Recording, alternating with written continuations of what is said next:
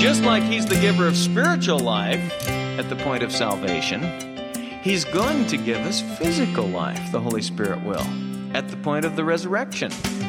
Jesus Christ was raised from the dead, and the same Spirit, the Holy Spirit from God the Father and God the Son, will give life to our bodies, and we're going to get new bodies, and He's given now as a pledge of that. So He is the life-giving Spirit. He gives life at birth, and He gives life at resurrection. And when I say at birth, I'm not talking about physical life now.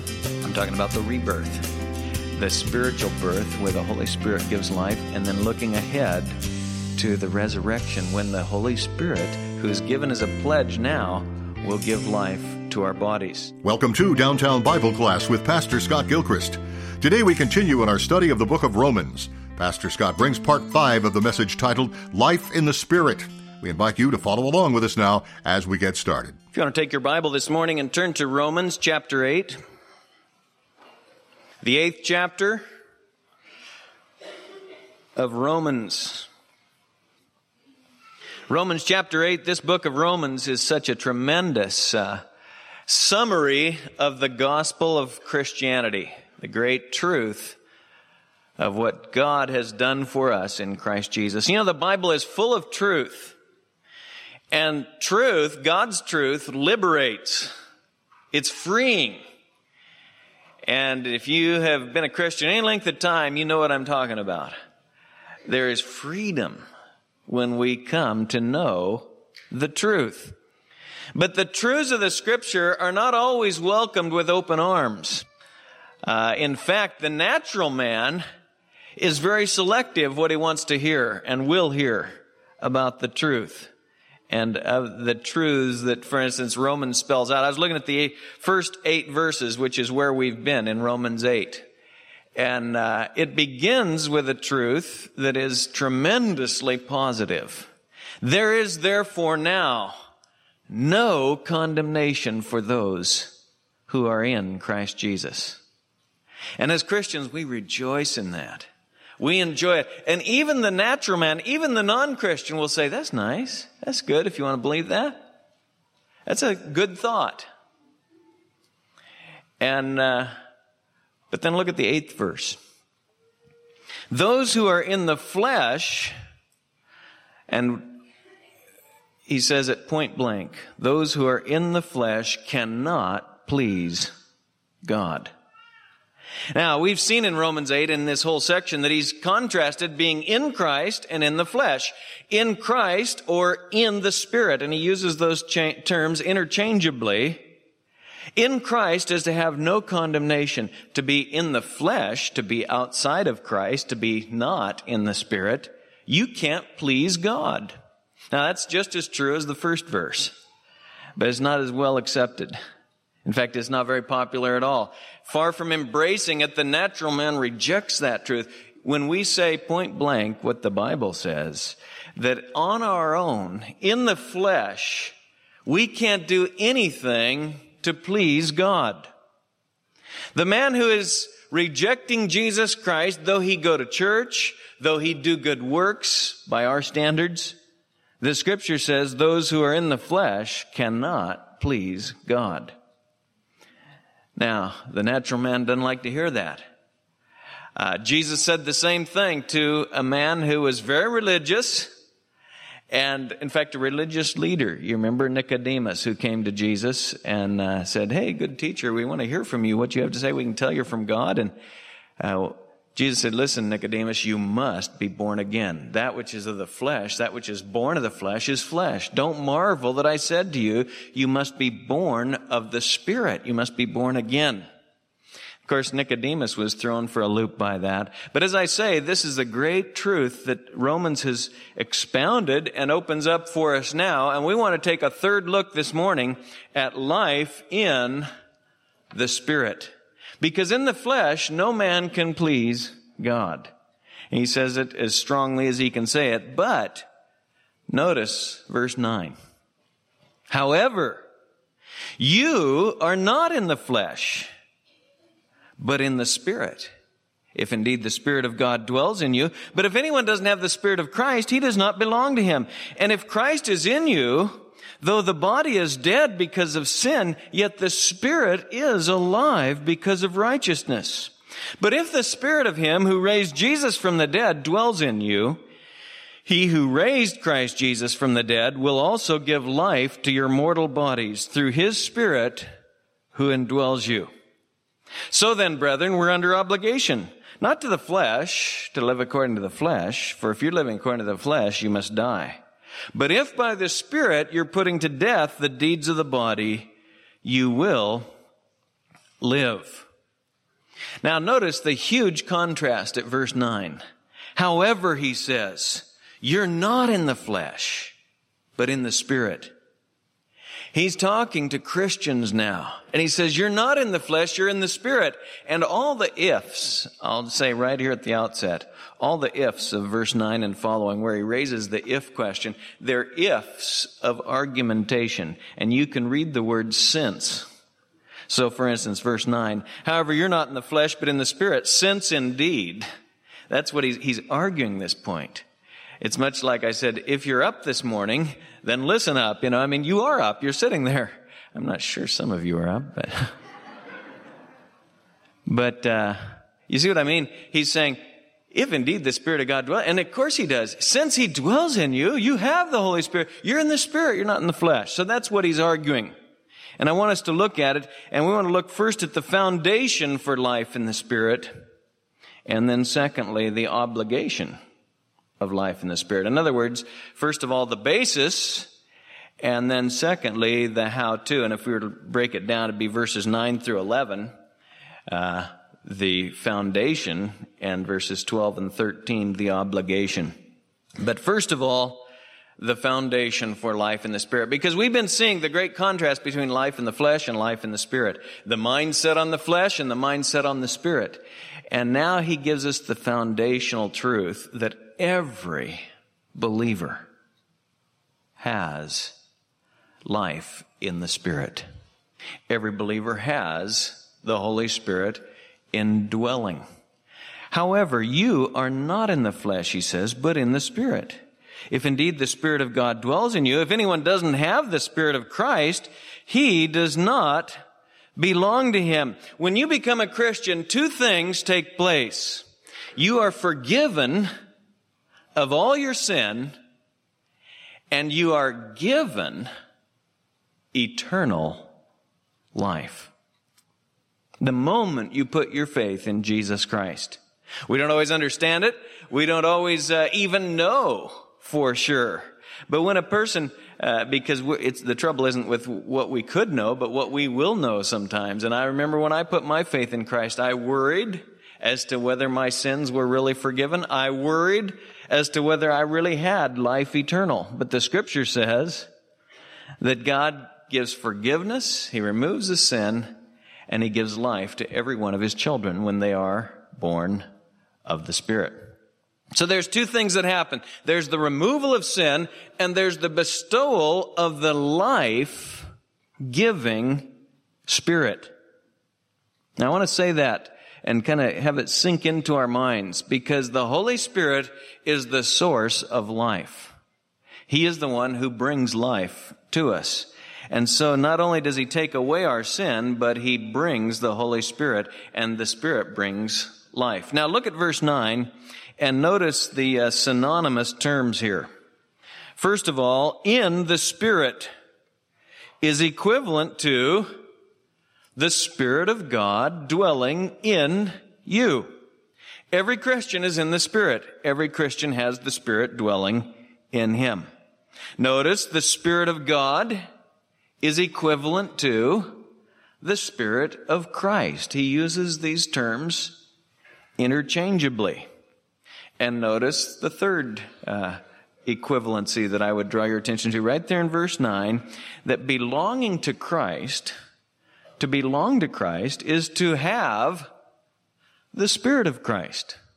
Now he uses these terms interchangeably, and he could hardly put it more bluntly. The moment you put your faith in Christ, the moment you're his, you have the Spirit of Christ, the Spirit of God, the Holy Spirit dwelling within you. But somebody says, well, now wait a minute though. How was it that Jesus told the disciples in Acts, remember in Acts chapter 1 when he said, I want you to wait here, his own disciples. He said, wait, don't leave Jerusalem until you have received what I promised you from the Father, the Holy Spirit. Or, even when he used the more picturesque language in Luke 24, he said, wait in Jerusalem until you're clothed with power from on high. Speaking of the coming of the Holy Spirit. How is it that Jesus spoke that way? Well, both references were looking ahead historically to the day of Pentecost. A lot of Christians stay confused about this because they read these passages kind of indiscriminately. I want you to look back and look at them. Turn to John. Turn to John 14. The two I just quoted, Acts 1 and Luke 24, statements of our Lord, were prior to Pentecost, prior to the coming of the Holy Spirit. Just as when you read the Old Testament, you realize that all the prophecies of the Old Testament are written prior to the coming of the Son of God. So every reference will look ahead to his coming. And in fact, even the latest of the Old Testament was written 400 years before he got here. Well, when you come to the Gospels and what Jesus was saying while he was still here, it was prior to Pentecost. So look at John 14, verse 16. I will ask the Father, he tells his own. This is the night, you remember, before the cross. He says, I'll ask the Father, and he will give you another helper, that he may be with you forever. That is the Spirit of truth, whom the world cannot receive because it does not behold him or know him. But you know him because he abides with you and will be in you. I'm going to ask the Father, and he will send another, and he will be, but it's all future. Do you notice that? Or look over at verse 26. The Helper, the Holy Spirit, whom the Father will send in my name, he will teach you all things and bring to your remembrance all that I said to you. Future tense. He's going to. Chapter 15, verse 26. When the Helper comes, he isn't here yet, Jesus said, when the Helper comes, whom I will send to you from the Father, that is the Spirit of truth who proceeds from the Father, he will bear witness of me, and you'll bear witness also because you've been with me from the beginning. But it's future tense. In fact, look at verse 7 of chapter 16. Jesus spoke so much about the Holy Spirit as he was leaving. I tell you the truth, he says, it's to your advantage that I go away. For if I do not go away, the Helper shall not come to you. But if I go, I will send him to you. Think of that. That's one of the most astounding statements in Scripture. Jesus is leaving and they're heartbroken that their Savior, the one they've come to trust and love, is leaving. And he says, listen, it's to your advantage that I go away. For if I don't go away, the Helper will not come. But if I go away, he will come. Now there's a theological reason for that. Turn back to John chapter 7. John chapter 7. When Jesus stood up and publicly cried out to the whole festival there in Jerusalem in John chapter 7, verse 37, on the last day, the great day of the feast, Jesus stood and cried out. And this is one of the most profound statements in all of John. He proclaimed, he cried out, saying, if any man is thirsty, let him come to me and drink. He who believes in me, as the Scripture said, from his innermost being shall flow rivers of living water. Jesus stood in a public setting the last day when everybody was gathered at the feast. He stood and cried out and said, listen, if anybody's thirsty, come to me and drink. He who believes in me, he said, just like the Scripture said, from his innermost being shall flow rivers of living water. What a picture. What a picture Jesus drew with words. And notice it's for who? Look at verse 38. He who believes. For every believer, the one who believes in me, Jesus said, from your innermost being shall flow rivers of living water. Oh, talk about a picture of not only satisfaction, not only having the emptiness fulfilled, but being a source yourself then of blessing to others. Instead of being thirsty, he says, from your innermost being is going to gush out rivers of living water. What's he talking about? Well, we don't have to guess. We don't have to just speculate. You just read on. Look at verse 39. This he spoke of the Spirit. We don't have to guess what he's talking about. He's talking about the Holy Spirit. This he spoke of the Spirit, whom those who believed in him were to receive. For the Spirit was not yet given because Jesus was not yet glorified. John adds the footnote. But Jesus said, listen, the truth of the matter is, if you believe in me, you'll have a river of living water rushing out from within you. Far from being just kind of barely satisfied, you will become a source of blessing. Who will? Everyone who believes. This he spoke of the Holy Spirit, whom those who believed in him were to receive. Now, was it done yet? No. The Holy Spirit hadn't yet come. He goes on and explains. The Spirit was not yet given because the Son was not yet glorified. While the Son of God was here, the Spirit was not yet given. Jesus said, it's to your advantage that I go away. If I don't go away, he won't come. But when I go, I'll send him to you. Now, every reference is future tense. But when you come to the epistles, it's the other way around. I want you to look at a couple. Turn over to Romans 5. I mentioned to you that Romans has hardly mentioned the Holy Spirit until chapter 8.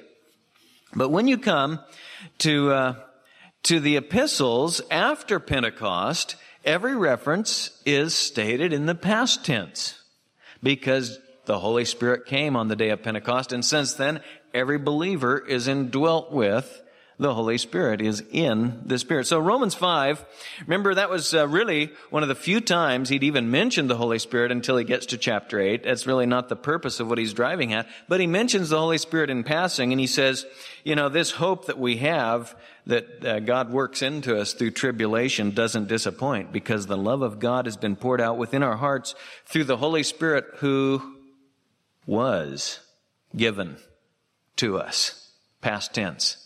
The Holy Spirit was given to us. However, you're not in the flesh, but in the Spirit, he says. The Holy Spirit dwells in you. In fact, if you don't have the Holy Spirit, you don't have Christ. 2 Corinthians 1:22. Now he who establishes us with you in Christ and anointed us is God, who also sealed us and gave us the Spirit in our hearts as a pledge. 2 Corinthians 5, verse 5. Now he who prepared us for this very purpose is God, who gave to us the Spirit as a pledge. I think it's 14 times that Paul says in Romans and Corinthians combined, don't you know? And then he gives truths, you know. And in Corinthians, the carnal Corinthians, the Corinthians who were struggling with these things, he said, don't you know your body is a temple of the Holy Spirit? So I'm telling you, the Bible is very clear. If you've come to Christ, the Holy Spirit indwells you. You are in the Spirit. The life-giving Spirit lives within you. And all the references on this side of Pentecost stated as a matter of fact or in the past tense. When Jesus was speaking of it, he looked at it as future, because we're talking about a day in history, the historical day of Pentecost. It's so certain that Paul says to Timothy, you know, toward the end of his life, he says, listen, Timothy, guard the treasure that's been entrusted to you. But he doesn't just say that. He says, guard through the Holy Spirit who indwells us, the treasure which has been entrusted to you. When we're charged to guard the gospel, to guard the faith that we've been given, he says, guard through the Holy Spirit who dwells in us. He always puts it this way. It's not an iffy kind of a thing. This isn't based on how I feel. This is based on the fact of Scripture. This isn't based on any kind of emotionalism that a Christian gets the Spirit when they go through some sort of an experience. This is based on the fact of Scripture, the finished work of Christ. He said, it's to your advantage that I go. If I don't go, he won't come. But if I go, he will come. And Jesus proclaimed the gospel ahead of time in John 7 when he said, listen, if you're thirsty, come to me and drink. And you'll have living water coming from within. He who believes in me, from his innermost being shall flow rivers of living water. So, underline it in your mind and in your heart. You don't need to go seeking the Holy Spirit. He lives within you, Christian. You don't get a part of him and you need to go get more of him. He comes in person. He is the emphasis of Jesus' statement. He, the other helper, just like me. God the Son, God the Spirit, God the Father. Jesus said, I'm going to ask the Father and he'll give you another one just like me, the helper, the Holy Spirit. And he dwells within us. And he is, notice now, turn back to Romans 8 and look at it. He is the life-giving Spirit. We are born of the Spirit. That's how we get life. We live in the Spirit. He is the life-giving Spirit, and he empowers our daily life to live according to the Spirit. And notice what he says in verse 10. If Christ is in you, though the body is dead because of sin, yet the Spirit is alive because of righteousness. Our bodies are just as dead as the next guy's. They're mortal. And our bodies wear out just like non-Christians. But our body is dead because of sin, yes. But the Spirit is alive because of righteousness. The Holy Spirit has taken up residency in our life and brought life to us. So our body is going down, but we have spiritual life. And verse 11, if the Spirit of him who raised Jesus from the dead, and the Holy Spirit raised God the Son from the dead, we're told here. As you think of the triune God, you really can't separate them sometimes in what took place, but it's beautiful to see that the whole triune God, God the Father, God the Son, and God the Spirit, were involved in the death and resurrection, the accomplishment of our salvation. If the Spirit of him who raised Jesus from the dead dwells in you, he who raised Christ Jesus from the dead will also give life to your mortal bodies through his Spirit who indwells you. Just like he's the giver of spiritual life at the point of salvation, he's going to give us physical life, the Holy Spirit will, at the point of the resurrection. Jesus Christ was raised from the dead, and the same Spirit, the Holy Spirit from God the Father and God the Son, will give life to our bodies, and we're going to get new bodies, and he's given now as a pledge of that. So he is the life-giving Spirit. He gives life at birth, and he gives life at resurrection. And when I say at birth, I'm not talking about physical life now. I'm talking about the rebirth, the spiritual birth where the Holy Spirit gives life, and then looking ahead to the resurrection when the Holy Spirit, who is given as a pledge now, will give life to our bodies.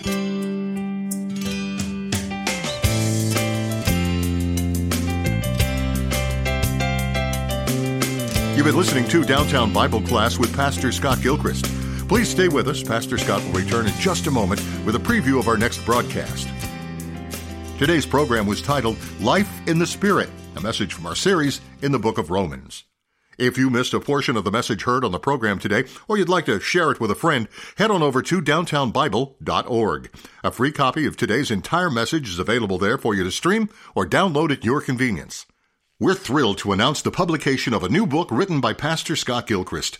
It's called A Brief Exposition of Romans. It's a 266-page chapter-by-chapter commentary on Romans that we're sure will enhance your understanding of this critical book in the New Testament. The book is available online at Amazon, Barnes & Noble, and most other online booksellers. But during our study of Romans, we'd like to send you a copy as a thank you for a gift of any amount to the ministry of Downtown Bible. You can find us online at downtownbible.org or by mail at P.O. Box 19191, Portland, Oregon, 97280. We'd love to put this valuable resource in your hands. If you don't have a church home in the area, Pastor Scott would love to invite you to join us in person for our Sunday worship services at Southwest Bible Church.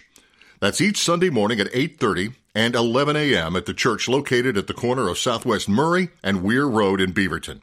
You can go to our website at swbible.org for more details. We hope to see you there. Now, before we end our time today, let's go to Pastor Scott for a preview of our next broadcast. And the whole idea of Scripture is that we're to continually be setting our mind on things above. And we're to continually be putting to death the deeds of the body. Yes, there's some once and for all truth that's the foundation for it. He's laid that. But now the emphasis is to keep setting your mind on things above and to keep putting to death the deeds of the body. It's a continual thing, not just a once and for all kind of a thing. And both, thirdly, are done in the power of the Holy Spirit. The Holy Spirit is given to bring life. And He is the one who will focus our mind on the things of the Spirit. And He is the one who enables us to live lives that please God. And remember, and we talked about it at length last time, but I want to remind you that this living according to the Spirit is a life that pleases God. Join us again next time as we continue our series through the book of Romans. Pastor Scott brings part 6 of the message titled Life in the Spirit. Until then, may the grace of the Lord Jesus be with you.